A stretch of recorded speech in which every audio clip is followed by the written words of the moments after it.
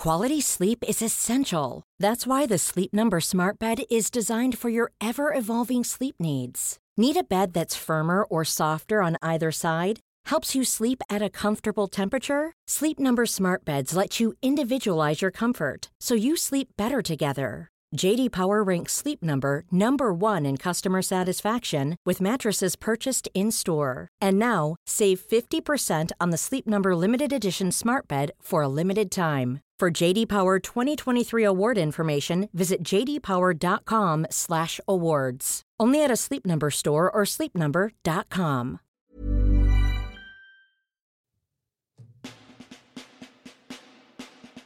So, what does it mean to be a modern warrior? First off, the elephant in the room. Warrior isn't a dirty word. A warrior is mindful. They seek excellence and have learnt to control their aggression. It's about understanding leadership, developing individual resilience, and seeking consistent human optimization. Remember, lifting heavy isn't dangerous. Being weak is dangerous. Fortune favors the brave, and you're never given more than you can handle. This, then, is the Warrior You podcast. All call signs. Ready. Let's roll!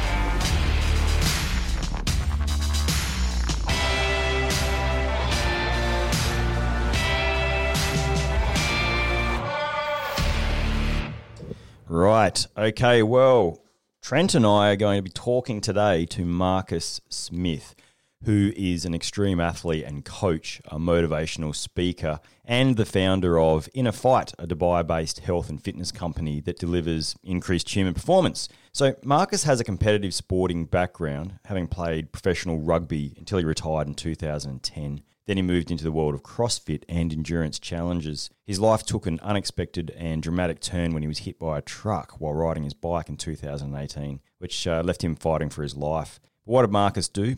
He recovered and went on to complete 30 marathons in 30 days, just 9 months after the accident. Incredible. We had him on in season 1 to talk about that, so we probably won't talk too much specifically about that today. Marcus has shown uncompromised resilience throughout his career. In addition to the 30 marathons that he's run, he's also completed the following mental fitness challenges. He ran around a track for 24 hours straight, racking up 206.9 kilometres. He ran the Marathon des Sables, a 250-kilometre run across the Sahara, which is the world's toughest foot race. He completed a triple ascent of Mount Ventoux, am I saying that right? Which is the Tour de France's hardest climb, Ventoux, sounds better. And he completed a 50-kilometre cycle, 50-kilometre run, 50-kilometre cycle over 8 hours in 54-degree heat. So if I'm going to take advice about resilience from anyone, it's going to be Marcus Smith. Through Inner Fight and his motivational talk, The Ultra Mindset, he helps people to reach their peak potential. He has a clear vision of making lives better, encouraging people to always strive for greatness and constantly pushing people beyond their perceived limits. You know what? He's not just another Instagram fad or wannabe. He is the real deal when it comes to resilience and training hard. And I really am looking forward to our conversation today around the important topic of building resilience. So, Marcus Smith, where does today's podcast find you, mate? Finds me actually sat over here in Dubai. I've just got back from a short training session. It's interesting that we're going to have this chat about resilience because I'm actually in the middle of quite an interesting 48 hours of training. So last night, and maybe you can see it in my eyes, hopefully not. Last night I slept for about 60 minutes and we've got about 80k, 90k to run today. So That's exactly where it finds me, mate. We've talked before about your 30 marathons in 30 days. Is it something similar to that? What I'm training for at the moment is a 160k race with 10,000 meters of elevation in the Spanish Pyrenees in July. Wow. And what that needs, and this is probably nothing new to you guys, is what that needs is the ability to stay awake for a long time because it's a single stage race, which is quite different to what I do, Bram, normally. And to be honest, mate, what I like doing is running every day and doing multi-stage races. So, doing 250K or my 30 marathons, I actually quite enjoyed that. Just running for 5 or 6 hours every day and then having a sleep, having a feed, telling some shit jokes with my mates and cracking on to it the next day. Whereas this race demands, it's a single stage race, which I haven't done that many of. And it's actually it's a format of race that I did my first ultra in back in 2014 and I failed.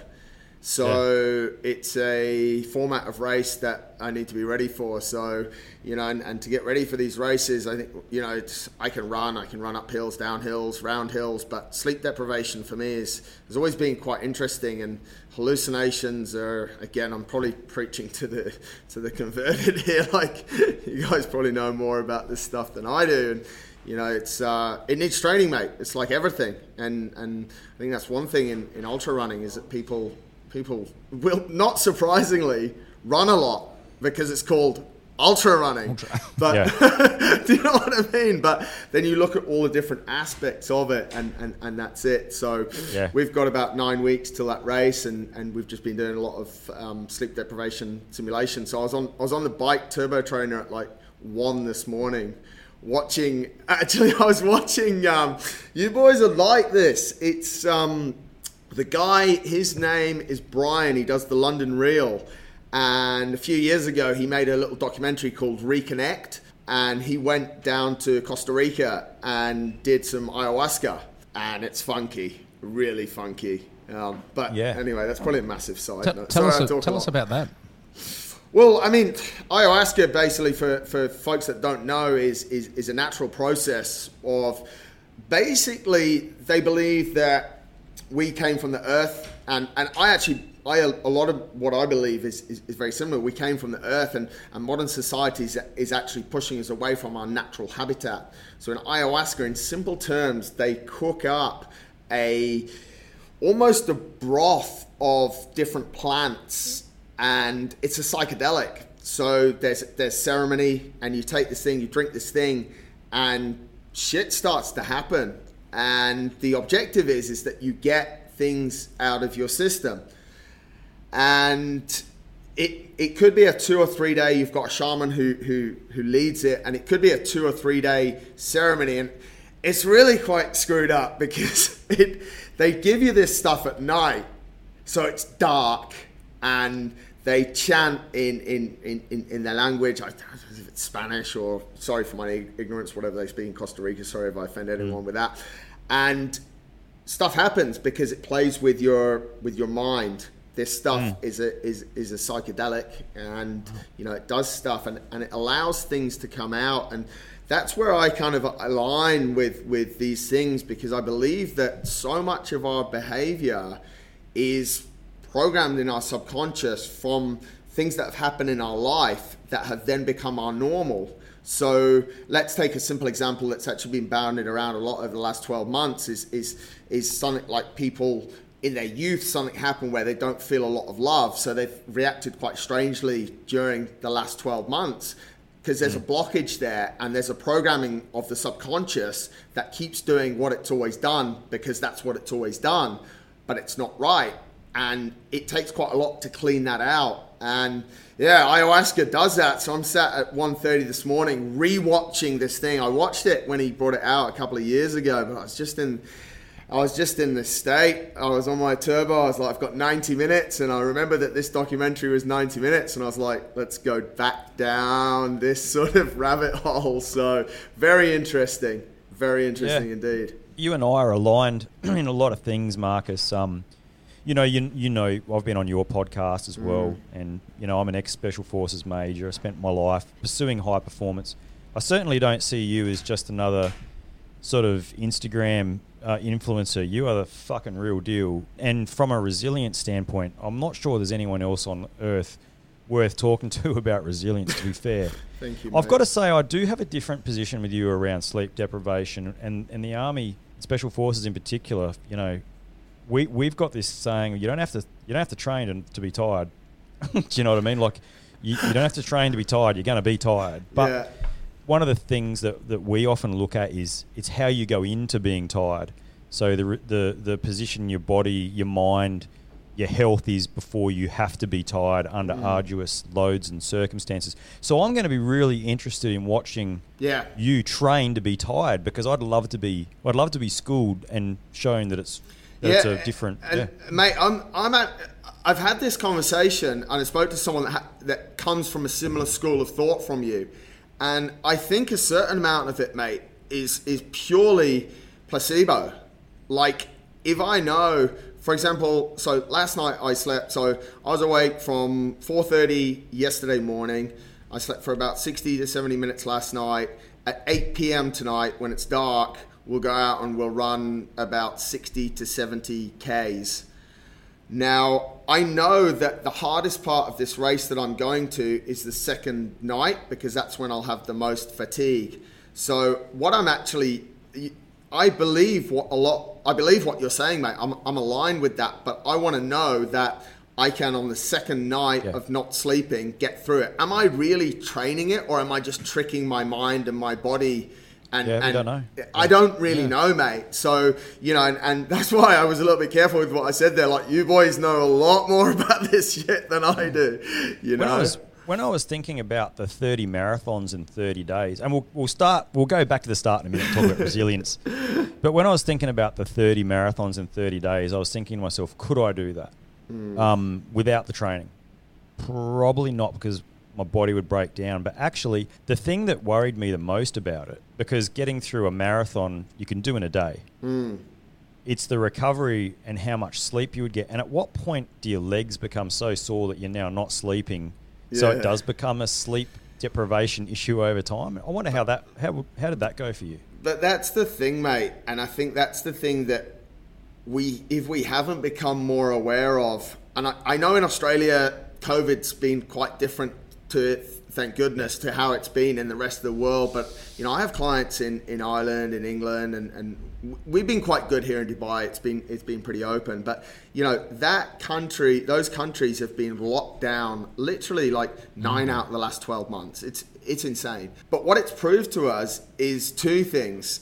Is one, that the human body and mind is incredibly, resilient, but second, and I know we're going to talk about that, but secondly, which is really important, is it's incredibly adaptable. So the journey of those marathons, to put it in some sort of context, is, yes, mate, after 5 days, sleep was awful because I was in so much pain. But then your body and your mind is like, okay, this is now my new normal. Yeah. And mate, how did, I don't know, we spoke about this last time, Bram, and it's not to make me look great or whatever, but I ran 29 marathons with an average time of 4 hours and 10 minutes. Yeah. In the 30th marathon, I ran 3 hours, 45 minutes. Yeah. My body is shot. Is that because you knew that was your last one and you had nothing left to worry about? And therefore it was all in the head? Yeah, absolutely, mate. It was wild. It was, every time I think about it, it just sparks a different thought process of what we're actually capable of, mate. And then it's like, but I say that as well, Trent. Like, some days I'd run like 4:02, for example, and then the next day my legs would be absolutely cooked, so I'd have to back it off to like 4:15. So it was like a roller coaster. But yeah, mate, when you, like, how is it that in an ultra, in a battle, in anything, in an 800 meter race, at 600 meters, you can be dropping from the pack, and then in that last 50 meters, you're just tearing through, like it's like you're reborn, mate. Yeah. You know I love the 800 meter analogies. So I did the 10 kilometers a day for 10 days, the start of every month for 5 months last year. And, was it last year or the year before? That was last year. Yeah. And, I found that there came a point where where I stopped losing weight. Yeah. My body just adapted to it. And on the 10th day, I remember going under 40 minutes for the 10Ks, and which is, for someone who isn't training running, it's fairly moving. Yeah, mate, that's incredibly impressive. Yeah. Right. So it's an interesting, to me, it was a really interesting experiment, and it was a resilience experiment for me. It was all about the mind. Okay, let's do it. Let's go. What is, Marcus, what is resilience? Oh, mate. If I could sum it up in one sentence, it would be the ability, both physically, mentally, emotionally, every sense that you've got, every part of your body, it's one body, a human body, but the ability to keep going, to pursue your goals or where you want to get to, no matter what comes in your way. That's resilience. It's getting things done, because life is not a straight line. It's not linear. You go up, you go down. And it's sometimes when we're up that we quit, and sometimes when we're down. People quit when they're on a high. Like, people will set out to lose 15, 20 kilos, and they'll lose 5 kilos in the first week, and they'll be like, I've nailed this. That's quitting.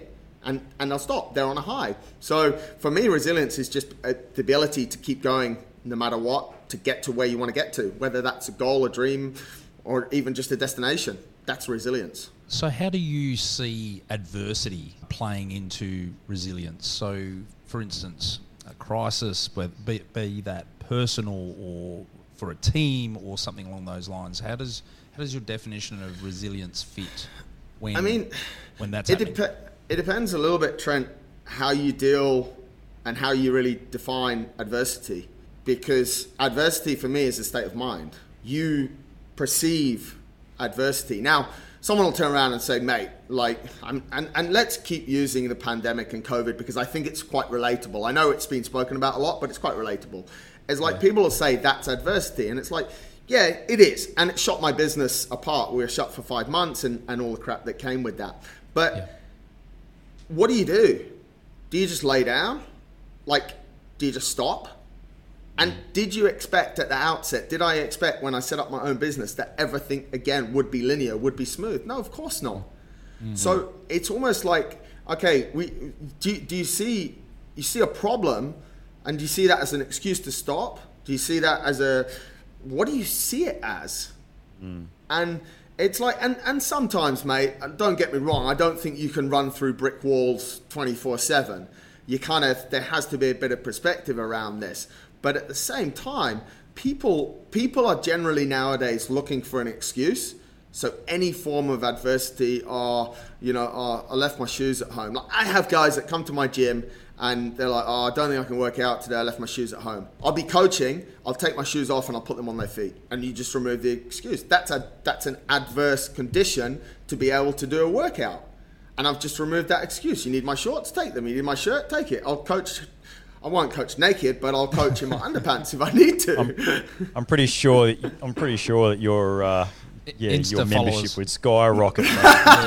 Your Insta followers are all over that. You fellas got to remember what part of the world I'm sat in here. Yeah, that's a fair call. So mental toughness, resilience. Angela Duckworth talks about grit. Are we talking about all the same shit? Yeah. Mate, we're all talking the same shit, and everyone's writing the book about the same shit. Yeah. And you know the funniest thing? We're reading all the books, and it's all the same shit. And we're still no fitter than we were 20 books ago. Or are we? And do you pick up a book and expect to get 300 pages or 250 pages of the gospel, or are you happy to read a book and get one absolute bit of gold? Yeah. And that's what I say, and I'll say it on the show, I say it on many different chats that I have. Please don't go away and do everything that I say today. Yeah. It won't serve you. Pick one or two things that really resonate, that really go down, that get your ayahuasca out, if we want to call it that really hit you deep, and address those. Yeah. Trent and I are working on a book at the moment for Trent. It's going to be published under Trent's name. And it's a book of knowledge for life. And basically, it's about 800 pages. And they're all blank. But right in the middle of the book, it just says, just be a good person. Be a good human. Just be a good human. Yeah. Hey, Marcus, I wanted to just touch on something you just said then. And you said, don't go away and do everything at once. It's interesting, the last time I spoke with you was on Clubhouse. probably 2 or 3 months ago. And during that particular conversation that you had with the audience, you actually mentioned, just make sure you have a glass of water. You've not had any water overnight, all of that sort of stuff. Have a glass of water the moment your eyes open. And that's that one piece of information I've taken away, and I'm still doing it each morning now. So there you go. It's interesting, mate, because that sort of concept actually led into to we run with the coaches that I have working for me. We run a coach the coach every week. It's a development, and I'm always thinking of different topics. And one of them I came up with from an example like that was, is it a lack of discipline that leads to a lack of motivation? Or is it a lack of motivation that leads to a lack of discipline? Man, you're speaking my language. Yeah. I don't know. What do you guys think? It's a difference between motivation and consistency. Thinking I was going to put him on the spot, and then I was going to give him the answer according to Bram. Yeah. And he goes, well, Bram, you need to be motivated to ensure consistent application. And I was like, yeah, not the answer I was looking for. Better than the one I could give you. So yeah, I do think someone like you shows that it is possible to be motivated, and then we very rarely see a Marcus that isn't. So I'm wondering, do you have like a sort of a thing where you just show up if you're not feeling motivated? So just show up, as a lot of CrossFitters do. And I remember you're an ex-professional rugby player, you're an ex-sportsman, and so you know about consistent application of effort over time. But do you ever have problems with motivation, Marcus? No, not really, mate, to be honest. Now, again, wrong answer. Not the answer I was looking for. But I mean, I'm going to try and explain that in a little bit more detail, mate, so it actually makes it a decent story, and it's the truth. Thank God for that, because I don't know where we were going to go from there. Mate, do I wake up every morning and do a backflip out of bed and feel amazing and really want to get it? No, I don't. Most days I do, but mate, I'm 42 years old. I've done things to my body that are probably not, and this is what I say to everyone: endurance sport, CrossFit, and rugby are a disaster for a 42-year-old getting out of bed every morning. And I'm lucky that most days I get out of bed and feel great. But some days, mate, I'll get out of bed and for absolutely no reason, well, there is a reason, probably haven't slept in the right position, my back is stiff. I haven't slept quite enough hours for the training I did the day before or the stress that I was under the day before. Am I feeling it 10 out of 10? Am I literally in the bathroom high-fiving the guy in the mirror? No, not at all, mate. And I'd be absolutely lying. But am I still excited about what I have to do that day? Yes. Why? Yeah. Because I'm doing things that I love doing, because I've made my life what I love. And you could say I've made a number of different sacrifices. I left a job that paid me an absolute fortune. I've sacrificed having children so I can pursue what I'm doing. I told my mates when I left Australia in 2004 that I'd be back living with them in 2 years' time, and we're 17 years later, and they're like, mate, are you coming? And all of this kind of stuff. And but I'm super fired up about what I'm doing. And you have to, I think if we sit around and read all of these books and think that by reading them, we're going to have enough motivation to do backflips out of bed every single day, we're absolutely delusional. It's not like that. The human body is not structured like that. Our central nervous system is not structured like that. It's never going to happen. And I think that's where a lot of people lose a lot of motivation, because they read these books, going back to the book example, because I think it's a great one. And there are so many great books out there. I list all the books over on my blog, and I've read pretty much every book out there, and I've got a lot from them. But we read them and we get fired up, and then a few weeks later, it's not quite what we think it's going to be. And that's a lot about self-awareness. We have to just know that there's going to be ups and downs. And I don't want to sound like a broken record. I've probably said it 5 times already, but life's not linear. It just isn't. And you guys know that. And we all know that. So why are we always expecting it to be linear? Yeah. I've got a saying, Trent knows it well. I hold myself to it, and I try and hold Trent to it occasionally too. Don't I, Trent? show me your schedule and I'll show you your priorities. Yes. So if you haven't scheduled in the morning workout, then you don't give a shit about it, actually. If you haven't scheduled in, one-to-ones with your best mate to talk about business, Trent, then you probably don't give a shit about it. Right. Send the invite. Boom. Well played. Well played. So for me, show me your schedule. I'll show you your priorities, and that way you don't have to rely so much on your motivation. Yes. And you can, and there is that old saying, just show up, just turn up. I mean, that's a CrossFit maxim. Just rock up. We're not turning this into the gospel of CrossFit, but if it wasn't for CrossFit and ROMWOD, I probably wouldn't be wouldn't be in the state I am now. But his Zimmer frame's just on his left, by the way, folks. Yeah. But I think that's so true, mate. Like, sorry, Trent, but I think it's so true. But what does it take to develop that schedule? It takes discipline. Yeah, that's what it takes. It takes you sitting down. We're a Thursday recording this. That's the last day of the week in Dubai. Friday tomorrow for you guys. It takes the discipline to sit down on a Thursday or Friday afternoon and map out your next week or the week after, hopefully. True. Yeah. And a lot of people are just scared to do that. Yeah. You said before, Marcus, that resilience is, you're up and down. My thoughts are that resilience is not so much an elevator. You're not really up or down. It's really just a long track without a map, and it takes support. And you're used to long tracks without maps, I'm sure. Yeah. What are your thoughts? What are your thoughts about that? Mate, I don't disagree. I mean, it's more for me. Resilience is keeping going no matter what happens. Life is going to go up and down. If you're resilient, you're going to keep going through it. And you're going to have, and I think this is one of the important things, and this is more, if you read these books and you listen to these podcasts like this one and you reflect, what we're actually talking about is building, establishing, and then executing an operating system. That's all we have to do. That's right. That really is the bottom line. I like that. I want to ask people, what is your operating system? What do you do when you're in the shit? And a lot of people go, Your narrative. I interviewed Kari Pearce, the CrossFit athlete, a few years ago. And we talked about toughness and resilience and stuff. She didn't understand it the way that probably you and I understand it. She was different. She understood it in a different way. For her, it was just fitness, right? Yeah. But then I said to her, okay, in a really tough workout, when other people want to, drop the bar, what keeps you going? And she said, you're either friggin' tough or you're not. She goes, you're either tough or you're not tough in the head.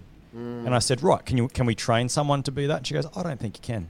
She goes, you've either got a tough disposition or you don't. And she goes, I've met plenty of really fit athletes who are gifted and not tough.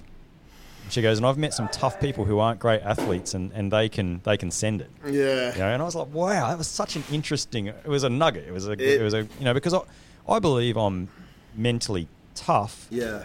But when I was fitter, I was mentally tougher. I didn't have to draw on it so quickly. Yeah. It's interesting. Do you think we can train that? Yes, I do, mate.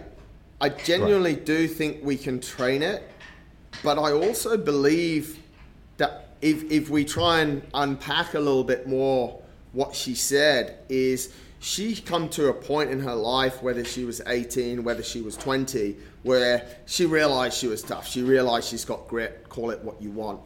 What I would say is, you've learned that along the way. Yeah. And you know those things because of what you've been through. Because we are a product of our environment.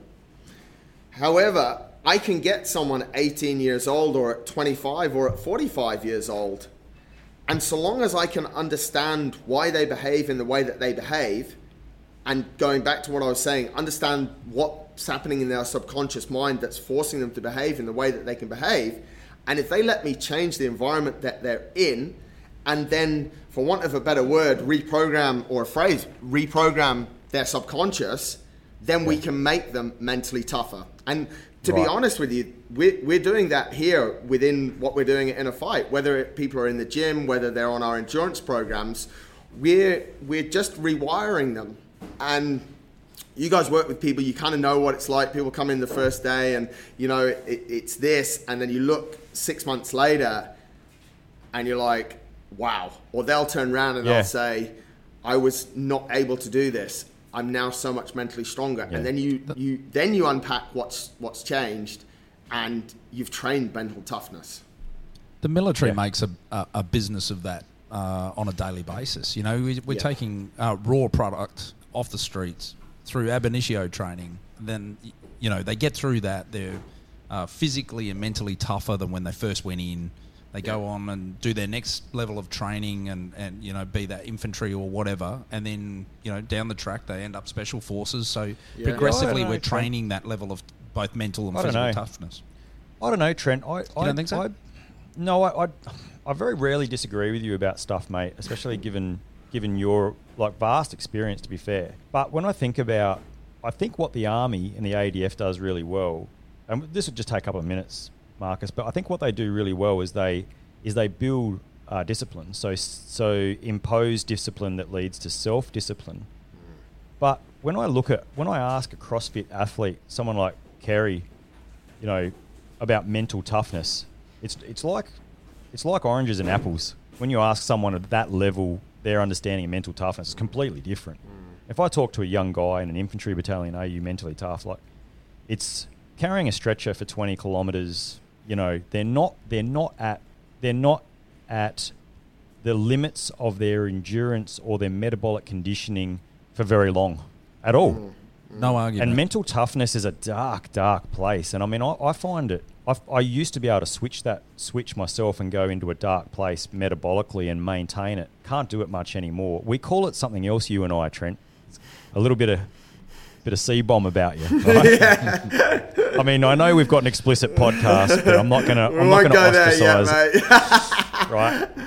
But that's, having a little bit of C. That's so true, mate. Yeah. It's so true. And one thing that I love the way you frame that, mate. And this could be C-bomb. Yeah. But this could be a CrossFit podcast, because we hear it a lot in CrossFit that people are mentally tough. Actually, what we're testing in CrossFit, for the most part, is not mental toughness. It's purely metabolic conditioning and strength. The strongest athlete will lift the most weight. Yeah. No, that's right. And I look at myself against, I go to a great little gym here in Western Australia, and they are mostly all metabolically conditioned now, because the guy who runs it, Matt, he's a real stickler for training and understands how it works, and they are metabolically tough. And I find quite often that I am drawing on a little bit of mental toughness to keep up with some of the younger athletes. Yeah. They don't know the places I can go, but also they've seen me a long way behind them metabolically, But you know what? They're not carrying someone shot 20 kilometers cross country like an infantry guy. That's different. Yeah. That's a long, arduous. Now we're starting to talk about emotional toughness coming into the frame. That's what I was going to say. Being able to regulate. And I think, Trent, if that's where you were going with that, then the military definitely does that. Yeah. So I guess my point is that we were talking about, can we train this? And going back to this, the previous guest on the podcast, can we train this level of toughness and resilience into people? And I think that you can. You certainly do. And Marcus, you were talking about, you get to a point because you have been trained to get to that point. Sure, it's a different point because we're looking for a different product. Marcus, you're a different product from what is required out in an infantry battalion in a Western Army, right? So I guess that's a good point. Yeah, so I guess they are certainly more physically, emotionally, mentally resilient. Are they this amazing athlete specimen that we're talking about? No, they're not. But what about Marcus? If we're to take a middle-aged 35, 40-year-old guy or girl, and they've got, they don't have much conditioning. They're a little bit soft in the middle. They come into, Trent's raising his hand for the podcast audience, right? And what we want to do is they're not me, right? They haven't come from a background where they've trained every day for 20 or 30 years, albeit I could do with this as well, I guess. But they're coming to you from a job where they're sedentary a lot of the time, and you want to make them a beast, or you want to make them more resilient, and they're committed. Yeah. How do we go about doing that? How does that happen? The number one thing, and I think it links back to what Trent said, why the army is so successful is because the environment is controlled 100%. You have that human being, whether he's just enlisted, whether whatever rank, and you can control their environment 24/7. There are zero distractions. A little bit old school, but there was no communication with the outside world. And if I look at myself, this is kind of where I think a lot of my traits have come from. I went to a boarding school in the north of England when I was 9 years old. My parents were living here in Dubai, and I went over on a plane, and I said goodbye to them, and I would see them in 3 months. And I had no phone, no email, one handwritten letter a week. So the environment is completely controlled and disciplined. The reason why that we can't create that now, what I would do with that person, Bram, is I would try and control as much as I can their environment to a point where, and I've done it, mate, we go into people's houses and just rip things out of cupboards, be it bad food, be it, whatever it is, bad memories, clothes that are too big, clothes that are this, things that are creating different reactions. This is all environmental, mate. Got it. And the problem is that's the nugget right there. There's the nugget. I literally mentally recorded that. That's the thing I'm taking away from this conversation. I'm doing it tonight. You're talking about digital. You're talking about digital stuff too. So you control the environment through MyFitnessPal. You're controlling the environment through the gym's community. You're controlling the environment through restriction to social media, where they see things that put them in a negative frame of mind if they're a pessimist. Mate, that's powerful, Marcus. And mate, let's talk about the low-lying fruit here. I've done it with people. Social media. Yeah. Get hold of their phone, check who they follow on Instagram, and go one by one with them. Which person makes their life better or worse? Do you get Love happy? it. We've done this as well, Or do you get sad when you see that post? Do an audit. I stopped following. Well, I'm gonna, letting it out on the podcast. I stopped following competitors because I was spending my time watching competitors, going, "Oh, I wonder what they're doing," and this wasn't good for me. Who gives a shit? I mean, check in on them, mate. Check in on them, but you don't need it in your face the whole time. When I talk about environment, it's not just we made it sound quite sort of archaic there a little bit. I was at boarding school, army barracks, awful. People are like, no way. But your environment is the environment that's coming into you with, why are you listening to this podcast? Yeah. Are you getting something? It's all the environment. Joe Rogan, if you're listening, that's why I stopped following you, dude. I was just sick of shit. Who is that guy? I don't know, some loser. It wouldn't.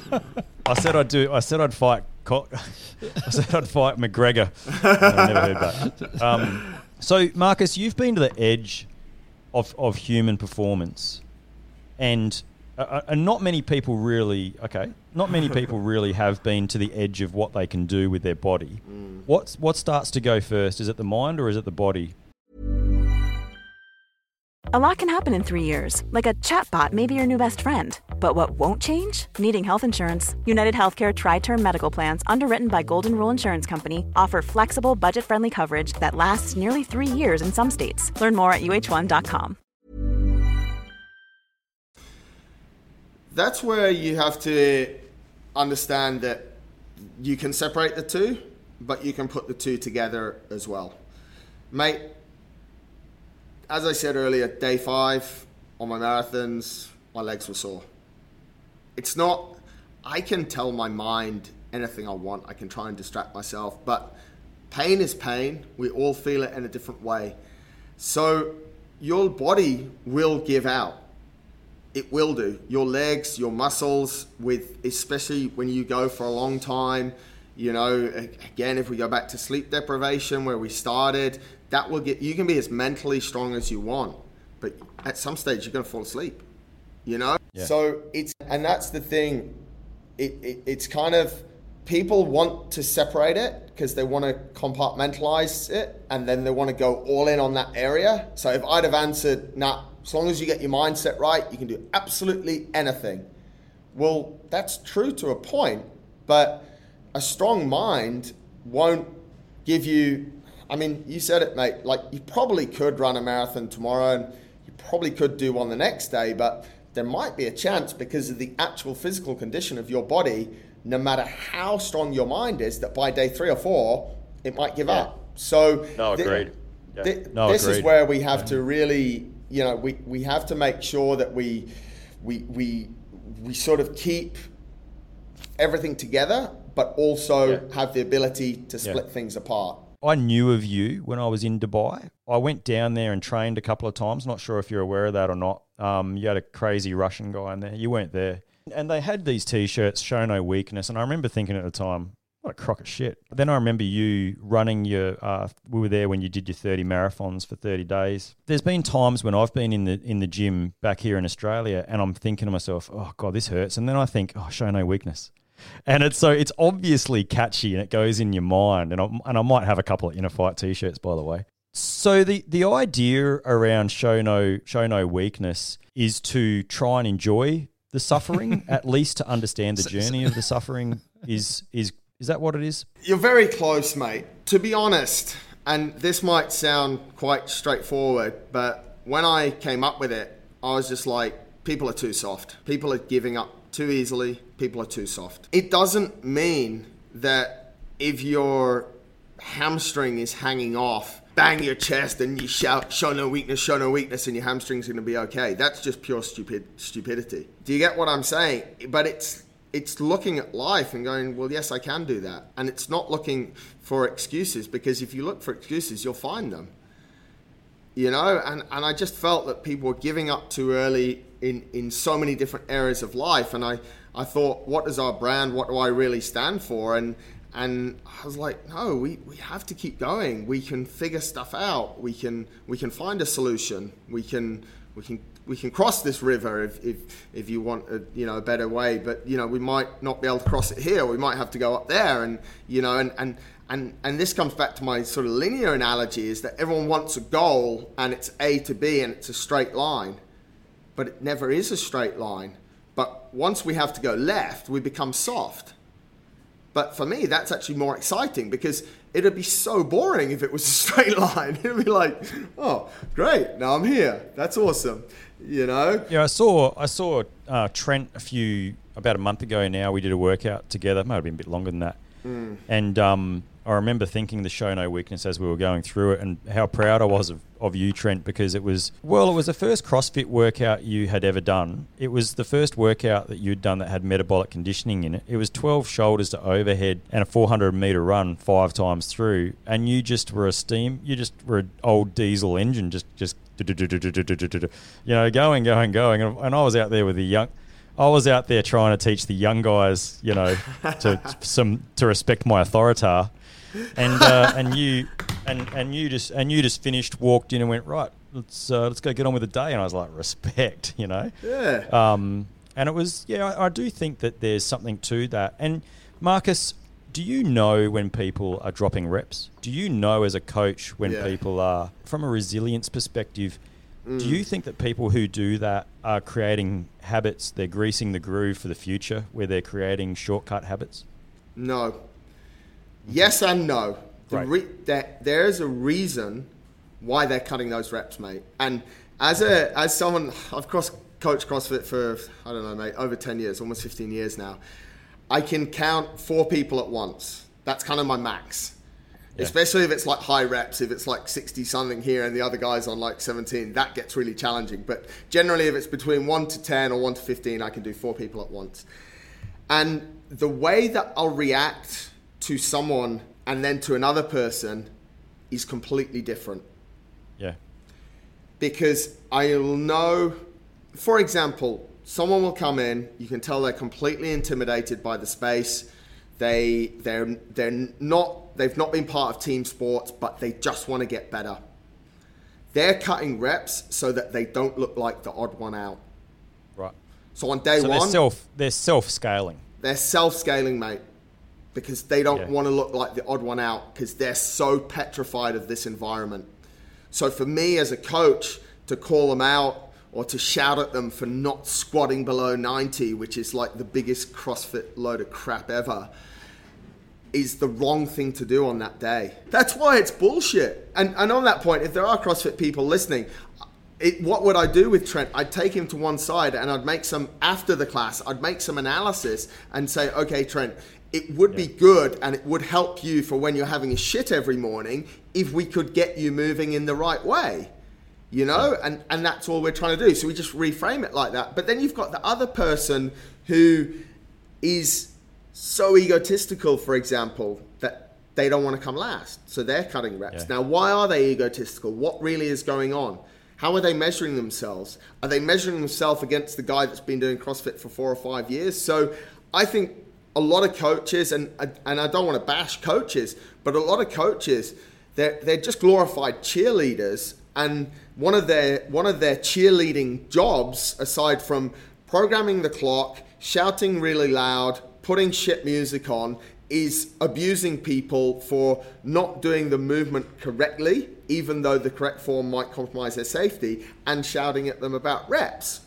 And it's like, you don't need to, there's not one size fits all for this. And I've got to say, I think you're right on point, Marcus. And one of the coaches that I work with, Matt Davies, he's a really good coach here in Perth, and he is a great cheerleader.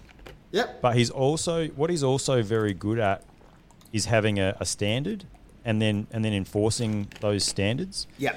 And one of the things I really like about him, and I bloody like this, you know, and I wish CrossFit coaches would do this more because they'll get more resilient athletes. Yes. Is he says if you don't finish a workout, then you don't get to put it in as RX. Now, not many CrossFit coaches do that. They just, you know, you get to put your time in and tick RX next to it, like, you know, the prescribed. But if you're doing 60 kilo, if you're doing Kalsu, right, and you're doing 60 whatever kilogram thrusters, which is a lot. Yeah. And you don't finish the workout in the prescribed time, you don't get to put in RX next to it because you didn't finish the workout. It might be a bad example, but because we should be scaling things so you can actually finish the workout. And on that, mate, as well, it's actually funny you bring that up because that was almost one of the greatest things about CrossFit when it all started, that we all got to put our scores on the board and there's this healthy competition. But about 6 years ago, we stopped putting scores on our boards. And in a fight. Yeah. We don't take anyone's scores, mate. Yep. We don't care. It's up to the coach, because that also breeds to me quite lazy coaching. Yeah. I'm gonna coach 15 people in a room. I've got them for an hour. I'm gonna give them everything I've got, including my shit music, and I'm gonna make sure that every single person leaves better. I wonder then how many people during the CrossFit Open, for instance, the people that used to get towed up a lot by others in the room, suddenly don't do it. There's a bit more of an equal. There's a little bit more of an equal playing field, and or they just don't do it, mate. They just don't do it. They just I'm not ready. Not ready. Yeah. You've been freaking training the whole year, bro. You're ready as you're gonna be. You know what I mean? Yeah. It's a very interesting one, mate. But I think what it comes back to, and we've spoken about this before, is as a coach and also as a human, like, we're 3 old blokes, or we're 3 middle-aged blokes here. But, you know... Speak for yourself, mate. We've got people coming in our gym, or us 3 are going in a gym. Actually, our number one objective of that 1 hour is to enrich our life. It's to make ourselves slightly better in some way, shape, or form. It could be build a relationship with another human in that gym. It could be get a little bit stronger, get a little bit fitter, shed a little bit of weight. But all of these things is to try and make us better. What a lot of fitness does is actually makes us worse. because of the way that people's mindsets work. So a good coach has to figure that out, and the good coach's responsibility is that every single person leaves their class a slightly better human being. And right, and that's your mission too, isn't it, Marcus? yeah, that's what we want to do. We want to make their lives better, mate. Like, you hear it all the time. I've been going to the gym for 6 months and it's shit. Like, that's awful. I would hate someone to come to my gym for 6 months and say it's a bit shit. Yeah. You know what I mean, mate? And it's like, we're not serving people in the right way. Our job is to serve people. When you are leading people in the forces, your job is to serve those people, to bring them forward with you and to make them the best they can be, and then you become the best that you can be. But we're a bit lost in this right now. Experiencing that right now. Are you? Okay. Yeah. So I had I injured myself sort of stepping up my training back in the gym probably 3 weeks ago. Right. The experience isn't great in the gym that I'm in at the moment, and I am genuinely motivated, but there's no follow up. There's no aftercare from a coach or from the coach. So that's interesting. So I'm experiencing exactly what you're talking about right now.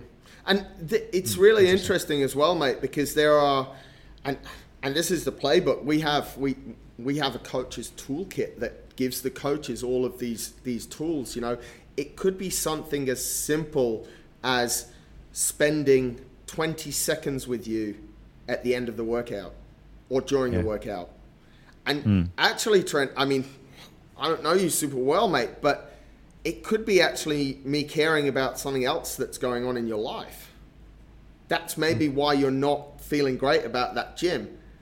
But if I try and unpick that, if I try and figure out, like, who was that guy from Dubai you were talking about on the podcast, and we jump down that route, and, you know, just to know you a little bit deeper, because, it's air squats and burpees, guys, but on a deeper level.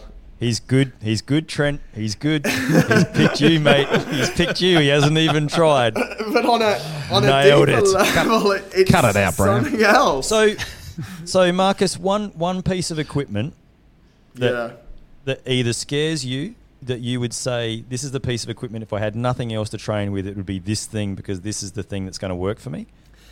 What would it be? This is such a great question, mate. And it's something that I've completely changed my opinion on. For years and years and years, it was like, desert island, which piece of equipment do you take? And I was like, Concept 2. You take a Concept 2.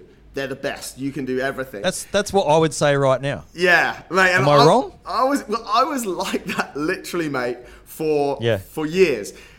Yeah. Wind back to about this time last year, a little bit earlier, May, when we went into a lockdown here in Dubai. I own a gym. Yeah. I could have anything I wanted in my house. And Holly, my wife... What did you take? Well, this is it, mate. So Holly was in Australia. She got...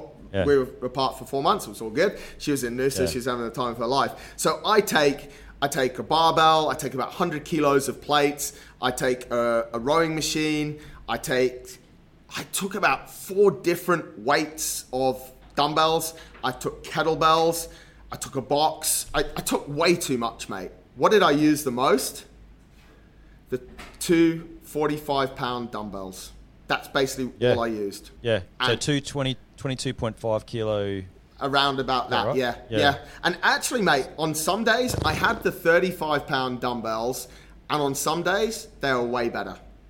So, and we're talking about things like, you can do all sorts of basic stuff with them, but you can also do devil's presses and... Anything. Anything. And I mean, mate, again, looping back into COVID, that's what's taught us... and it was the same. Actually, in Australia, it was the same because Holly tried to get some workout stuff because the gyms did close there and everyone was sold out. And, in the end, Holly went for 2 months with I think around about a 25 pound. So one 12 kilo dumbbell she got given by the local gym and 1 skip rope. And... You can do a lot with that. You can do a lot with it. So, do I fear those dumbbells, mate? Yes, I do to a certain extent.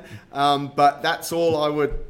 Did you create any crazy workouts that you've then taken to Inner Fight and shared with them with two 45-pound? Yeah, I mean, mate, so you boys are like this. I created a concept called Club 444, which was actually we still run at 6 a.m. on a Tuesday morning together, and I would start training at 4:44 on that day and try and get a workout in before.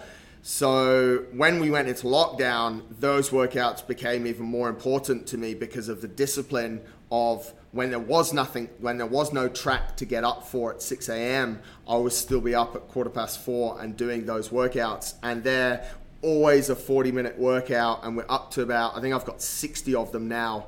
And I just sort of, because I coach quite a few people online, I'll take them through those workouts. It's quite funny. I like new things and new ideas, and always put new stuff together for people. But stuff that's tried and tested like that is just absolutely beautiful, mate. So sort of with my clients, my Club 444 workouts are, and I still write one a week. I put my hand up. I don't do them every single week now because of what I'm training for right now. But yeah, mate, and with 245-pound dumbbells, just to, for those that do like fitness and CrossFit, just to let you salivate a little bit, it would be something like on the minute, 40 seconds worth of thrusters, 20 seconds rest. Next minute, maybe 40 seconds of devil's press. You mentioned it, mate. 20 seconds rest. Third minute, just max out burpees. And I would give people targets. You want to be hitting 22 burpees in that minute if you want me to give you the workout next week. And then you get 1 minute rest, and we're going to do that for 10 rounds. Holy yeah, that's easy. Yeah. And it's but infinitely scalable because we work on time domains and, and obviously, mate, if it's my mum that I'm giving the workout to, which I do, and she's 75, I'll get her to do like 6 burpees in that third minute, So with Inner Fight, Marcus, and not to, just because I know time's sort of precious for you, but do you have a kid sort of? Yeah, we do, mate. The other day, I had my 9-year-old, now 9, turned 9 just recently. We had the box out in the garage, and he's now he can crush the 24 inches just straight up onto 24 inches. It's not very tall. Amazing. So we put it up to 30 inches. I've got the video. I'm going to send you the video, right? Yeah. And so he's standing there with the 30-inch, and he's like jumping on it, but he's putting his knees on it, and I'm encouraging him, and he's walking away, getting angry, coming back, falling off of it, staring at it like it's the most beautiful video I've ever taken of him. Yeah. So then I put a 5-kilo plate down, and he jumped off the plate onto the box, and he made it. Yeah. He did that a few times, and then I took the 5 kilo away, and then he tried a couple more times, and then I said, it's all in your head. You can mentally do this. And then he did it. And he landed both feet in a perfect full squat, like overhead squat position, which I'm also very, very jealous of. Yeah. Right? And then he stood up and he just looked at me and he's like, told you I could do it. Right? So the thing is, I very rarely see adults put that application into a new skill. Certainly not at the moment in time. Yeah. Maybe over a long time and they fail a lot that you don't see it. Yeah. But he failed 30 times and wasn't a failure. He was a success. Yeah. How do we teach adults to fail better? I believe that it goes back to what we've spoken about. It's a programming of the subconscious and what failure actually means to us. And also, mate, it's funny. It's so funny listening to you explain that, putting the plate there, and then he can jump, because that's exactly what I do with adults. Some adults, and this is where it's quite different. Some adults, sadly, have been inactive for 15 to 20 years. So their motor connections and their actual belief of being able to do something is almost, for want of a better term, evaporated. And they also, I think, because we know more and we probably know too much, that creates more fear within us as well. And then they'll use a simple excuse, why do I need to jump on a 30-inch box? And I'll be like, well, why don't you?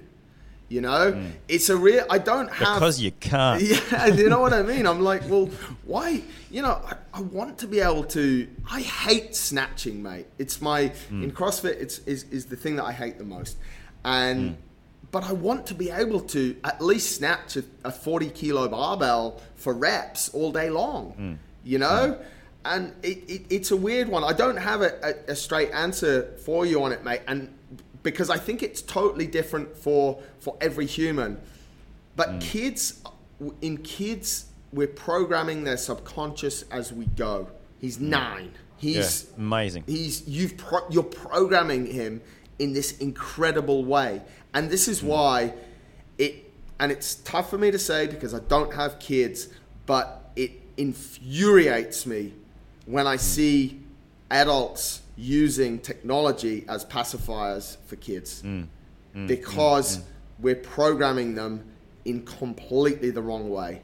And that is why as a race we're going to go extinct, whether it's 200, 400 or a million years from now, because of the way that we're programming our future generations. Well done, TikTok. Yeah. It destroyed us. Well, what about all the adults that hopped on it during lockdown? Like, for real? Yeah. No, that is a hard no from me. Yeah. Mate. Hard no. Yeah. I don't know. I saw one of our clients did a great bloody multimedia and this is video the other day that was so actually inspirational. Yeah, and that's the thing, isn't it? It's like, it goes back to it. Good use of technology, bad use of technology. And then, 3 blokes like us, then we start getting told that we are too old and that our mindset's old school. And, because I went to boarding school and you guys came from the forces, we're old school. Well, we're not really. We're doing a podcast. Yeah, I'm also 48 and can handstand walk across my office. Exactly. Boom. Whenever I want to. Whenever I want. Exactly. I'm trying to handstand walk downstairs now. Hey, that Trent, would be impressive. I'm not going to wrap it up just yet, Trent, because I know you've probably got a couple of questions for Marcus before we ask Marcus where people can find him, mate. So what do you want to ask him? Yeah, so I was interested to talk to you about what you think the difference is between resilience and mental toughness. That's a very good question, mate. I mean, you said before we're all talking about the same shit, and I just wanted to get back to that because I'm really interested in the difference. I don't think there is a massive difference, mate. I think to put it in a different way, I think they're both just the same. They're both buzzwords. If you're resilient, like if I said to you, if I flipped it around and I said to you, give me 1 or 2 characteristics of resilience, one of them would be mental toughness. And if I asked you for a characteristic of mental toughness, there could be a good chance that you'd say resilience. So is it one of the same? What's resilience to me? Not giving up, just to keep on going. How do I keep on going?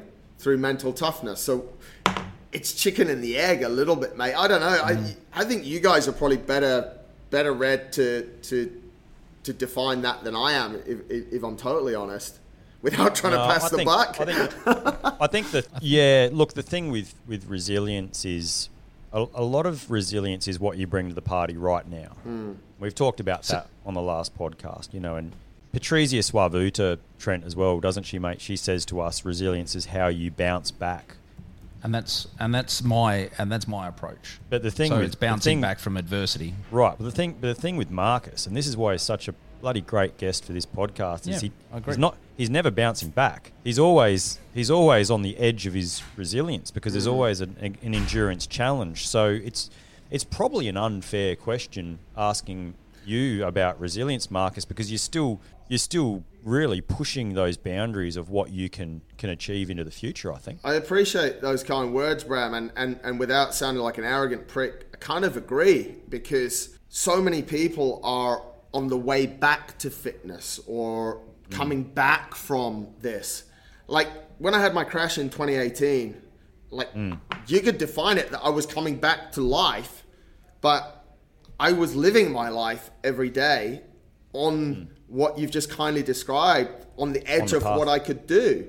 And when I first went to the gym 14 days after I got hit, what I could do was just raise my arm to sort of shoulder height, but I did like something stupid, like 300 of them, until my body told me to stop. And I think that's almost a mindset. Well, it is a mindset, because it's like, oh, I've had another failure. Okay, I'm not saying I don't have failures. I'm like, yeah, I've had a failure. We learn. Now what are we going to do? And maybe I don't digest things. Maybe I don't convalesce for long enough. Maybe I do try and move directly to the next thing. But that's why, I just see it a little bit different, that, yes, there's adversities. It's not all smooth sailing. I said it earlier, and I try and be as vulnerable as I can. And when I get accused of not being vulnerable, I just remind people that I stood on an athletics track and I told everyone I was going to run around it for 24 hours. And I don't think you could be any more vulnerable than that. No. Yeah, no, and people don't understand that we are vulnerable in different ways. Yes. I totally agree with that, mate. Because, the fact of the matter is that you can do that. Yeah. That's the thing. But people don't know that in your mind you're like, Jesus, am I going to be able to do this? Totally, mate. When those events get confirmed, I go home and normally Holly's like, "Are you okay?" I'm like, "No." She's like, "What happened?" I'm like, "They said yes." She goes, "But you asked them to say yes." I'm like, "Yeah, but now it's fucking real." Yeah, I've got to admit, the 30 marathons in 30 days was... What was going through your head? Yeah, I didn't believe you couldn't do it. But I remember thinking at the time, we're going to Dubai to watch this. Like, we actually flew to Dubai we flew to Dubai halfway through that, and we were down at Jumeirah Beach. The beach, I remember. When you ran, well, actually, I did a was it a half Ironman? I did something you were on the run portion of that. That's correct. It was a half Ironman, mate. Yeah, but before that we saw you down at actually Jumeirah doing the run one day, and some people from Jackie's work in General Electric were running with you. That's right. Who go to the gym, so we saw them as well. Yeah. But they did 5 kilometres, I might add, and you did the marathon. Yeah. And my kids ran with you for a couple of 100 metres, and then they went, that's enough. But hey Marcus, where can people find out more about your missions, your business? Where can they follow you? How can they reach out to you? And if there's any people in Australia who might consider being clients, where can they? Yeah, that's a very kind opportunity, Bram. The easiest way to get hold of me is actually through Instagram, MJD_Smith. I reply to every single message I get. And if you want to do a bit more stalking, you can check out innerfight.com, see what we do there, or go over to my personal blog, which is mjdsmith.com, where I make no excuses for writing what's on my mind. There you go. And Trent's going to have an Airdyne at his house. Oh! Or a Concept 2 rower. You're going to choose, Marcus. Which one do you think he needs to have at his house? And you're going to send him some workout stuff. Oof. Can I phone a friend? You know what? I'm going to stick with the Concept 2. Yeah, I was hoping you'd say that. I'm going to stick with the Concept 2. Do you know one of the main reasons why? Is because Airdynes break too often. One setting. And they break too often, mate. So that's going to give Trent an excuse. The air bikes we have at the gym, every couple of weeks, one breaks. I've had Concept 2 rowers for 12 years.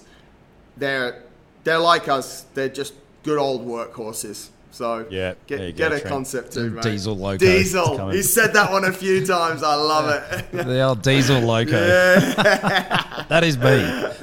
Amazing. So I just wonder, Trent, could you do a marathon on a rower by the end of the year? Called out on a podcast, Bram. You got to be careful what's happening here. But I love it. Because I reckon I think I could throw it up with you. A marathon on a rower. Yeah. I mean, I didn't say 30 in 30 days. The marathon row is pretty easy. Well, okay, Trent. Okay, cool. But if you want to... I've said yes. If you want to... And this is actually... I've said yes. He said yes. A lot of people ask me what's one of the hardest challenges you've done. And I actually did a marathon. And there's a phrase for it. And it's not very sexy. But it's... You do the marathon row and you do it camel. So you don't drink the whole time and you never step off the rowing machine. Oh, And that is one of the most painful things I think I've done. yeah. It's horrible. It's absolutely horrible. So Is it the same sort of time that you would do for a running marathon for a no, running it's marathon? a lot quicker. Is it- So that one I actually quicker, did okay. in 2:40. I think I did it Okay. about 2:44. So Yeah. you're a lot quicker on the rower. So it's not like a 5K time on a No. rower is not comparable to No. your 5K running time. Like I think every male, and this is not sexist. There'll be one for females as well, but I use the male one. Every male should be able to row 5K around the 20-minute mark, give or take. Yeah. 1 minute max. Bloody, it does hurt. Yeah. 5K in 20 minutes. To be fair. Yeah, you've got to punch yourself, mate. You've got to be willing Yeah. to give it a Yeah, shot. you've got to hold on. Trent's gone really and I mean, there's quiet people- since he He's committed gone, to he's gone sort of green as well. I've noticed his He's sort of sort of colours like, faded from his face. Oh, Incredible. and Trent, we will do a marathon together. There we go. All right, That's good. beautiful. Thanks, Marcus. Thanks for being. I'm there. Thanks for being one of my favourite guests, Thank mate. you for having me back, awesome. mate. And Appreciate it. and I'll tell you what, Marcus, if we get the, I reckon, Trent, here we go. I'm going to throw it out there. If we do get the vaccinations and the world sort of settles down a little bit, we might go to Inner Fight to do this at the end of the year. We'll do this marathon at Inner Fight. That could be a very special Wow. day. That could be a it'd be very great fun. special. But you're only doing that because I'd have to hop in with you, mate. I know. I can see. Hey, we can do this all virtually. We could do all this or virtually, that. right? Look at or that. that. It's still doable. Still Yeah. doable. No, awesome, guys. Thank you so much for chatting right. to me. I really appreciate it. Cool. See you, Marcus. Cheers. Bye, mate. Cheers, Marcus. Take care. Righto. Thanks for listening, gang. If you'd like to find out about our parent company and the leadership and resilience training and workshops that they offer, please head to the Hindsight Leadership website, www.hindsightleadership.com. Hindsight Leadership, all one word. If you'd like to donate to the podcast, and remember, every dollar helps, you can do that through the podcast website at www.podcast.warriorU.com.au. There's a donation tab at the bottom of the main page, and all donations are really appreciated. They keep the show on the road. And if you're interested in the Warrior U military preparation course, whether that's just a physical training component or the whole cultural training package, this can also be found through the podcast website, www.podcast.warriorU.com.au. Thanks for listening.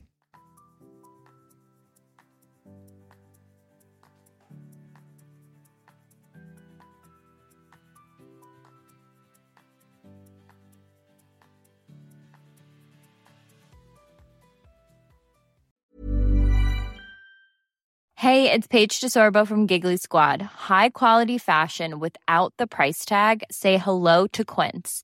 I'm snagging high-end essentials like cozy cashmere sweaters, sleek leather jackets, fine jewelry, and so much more. With Quince being 50 to 80% less than similar brands. And they partner with factories that prioritize safe, ethical, and responsible manufacturing. I love that. Luxury quality within reach. Go to quince.com/style to get free shipping and 365-day returns on your next order. Quince.com/style.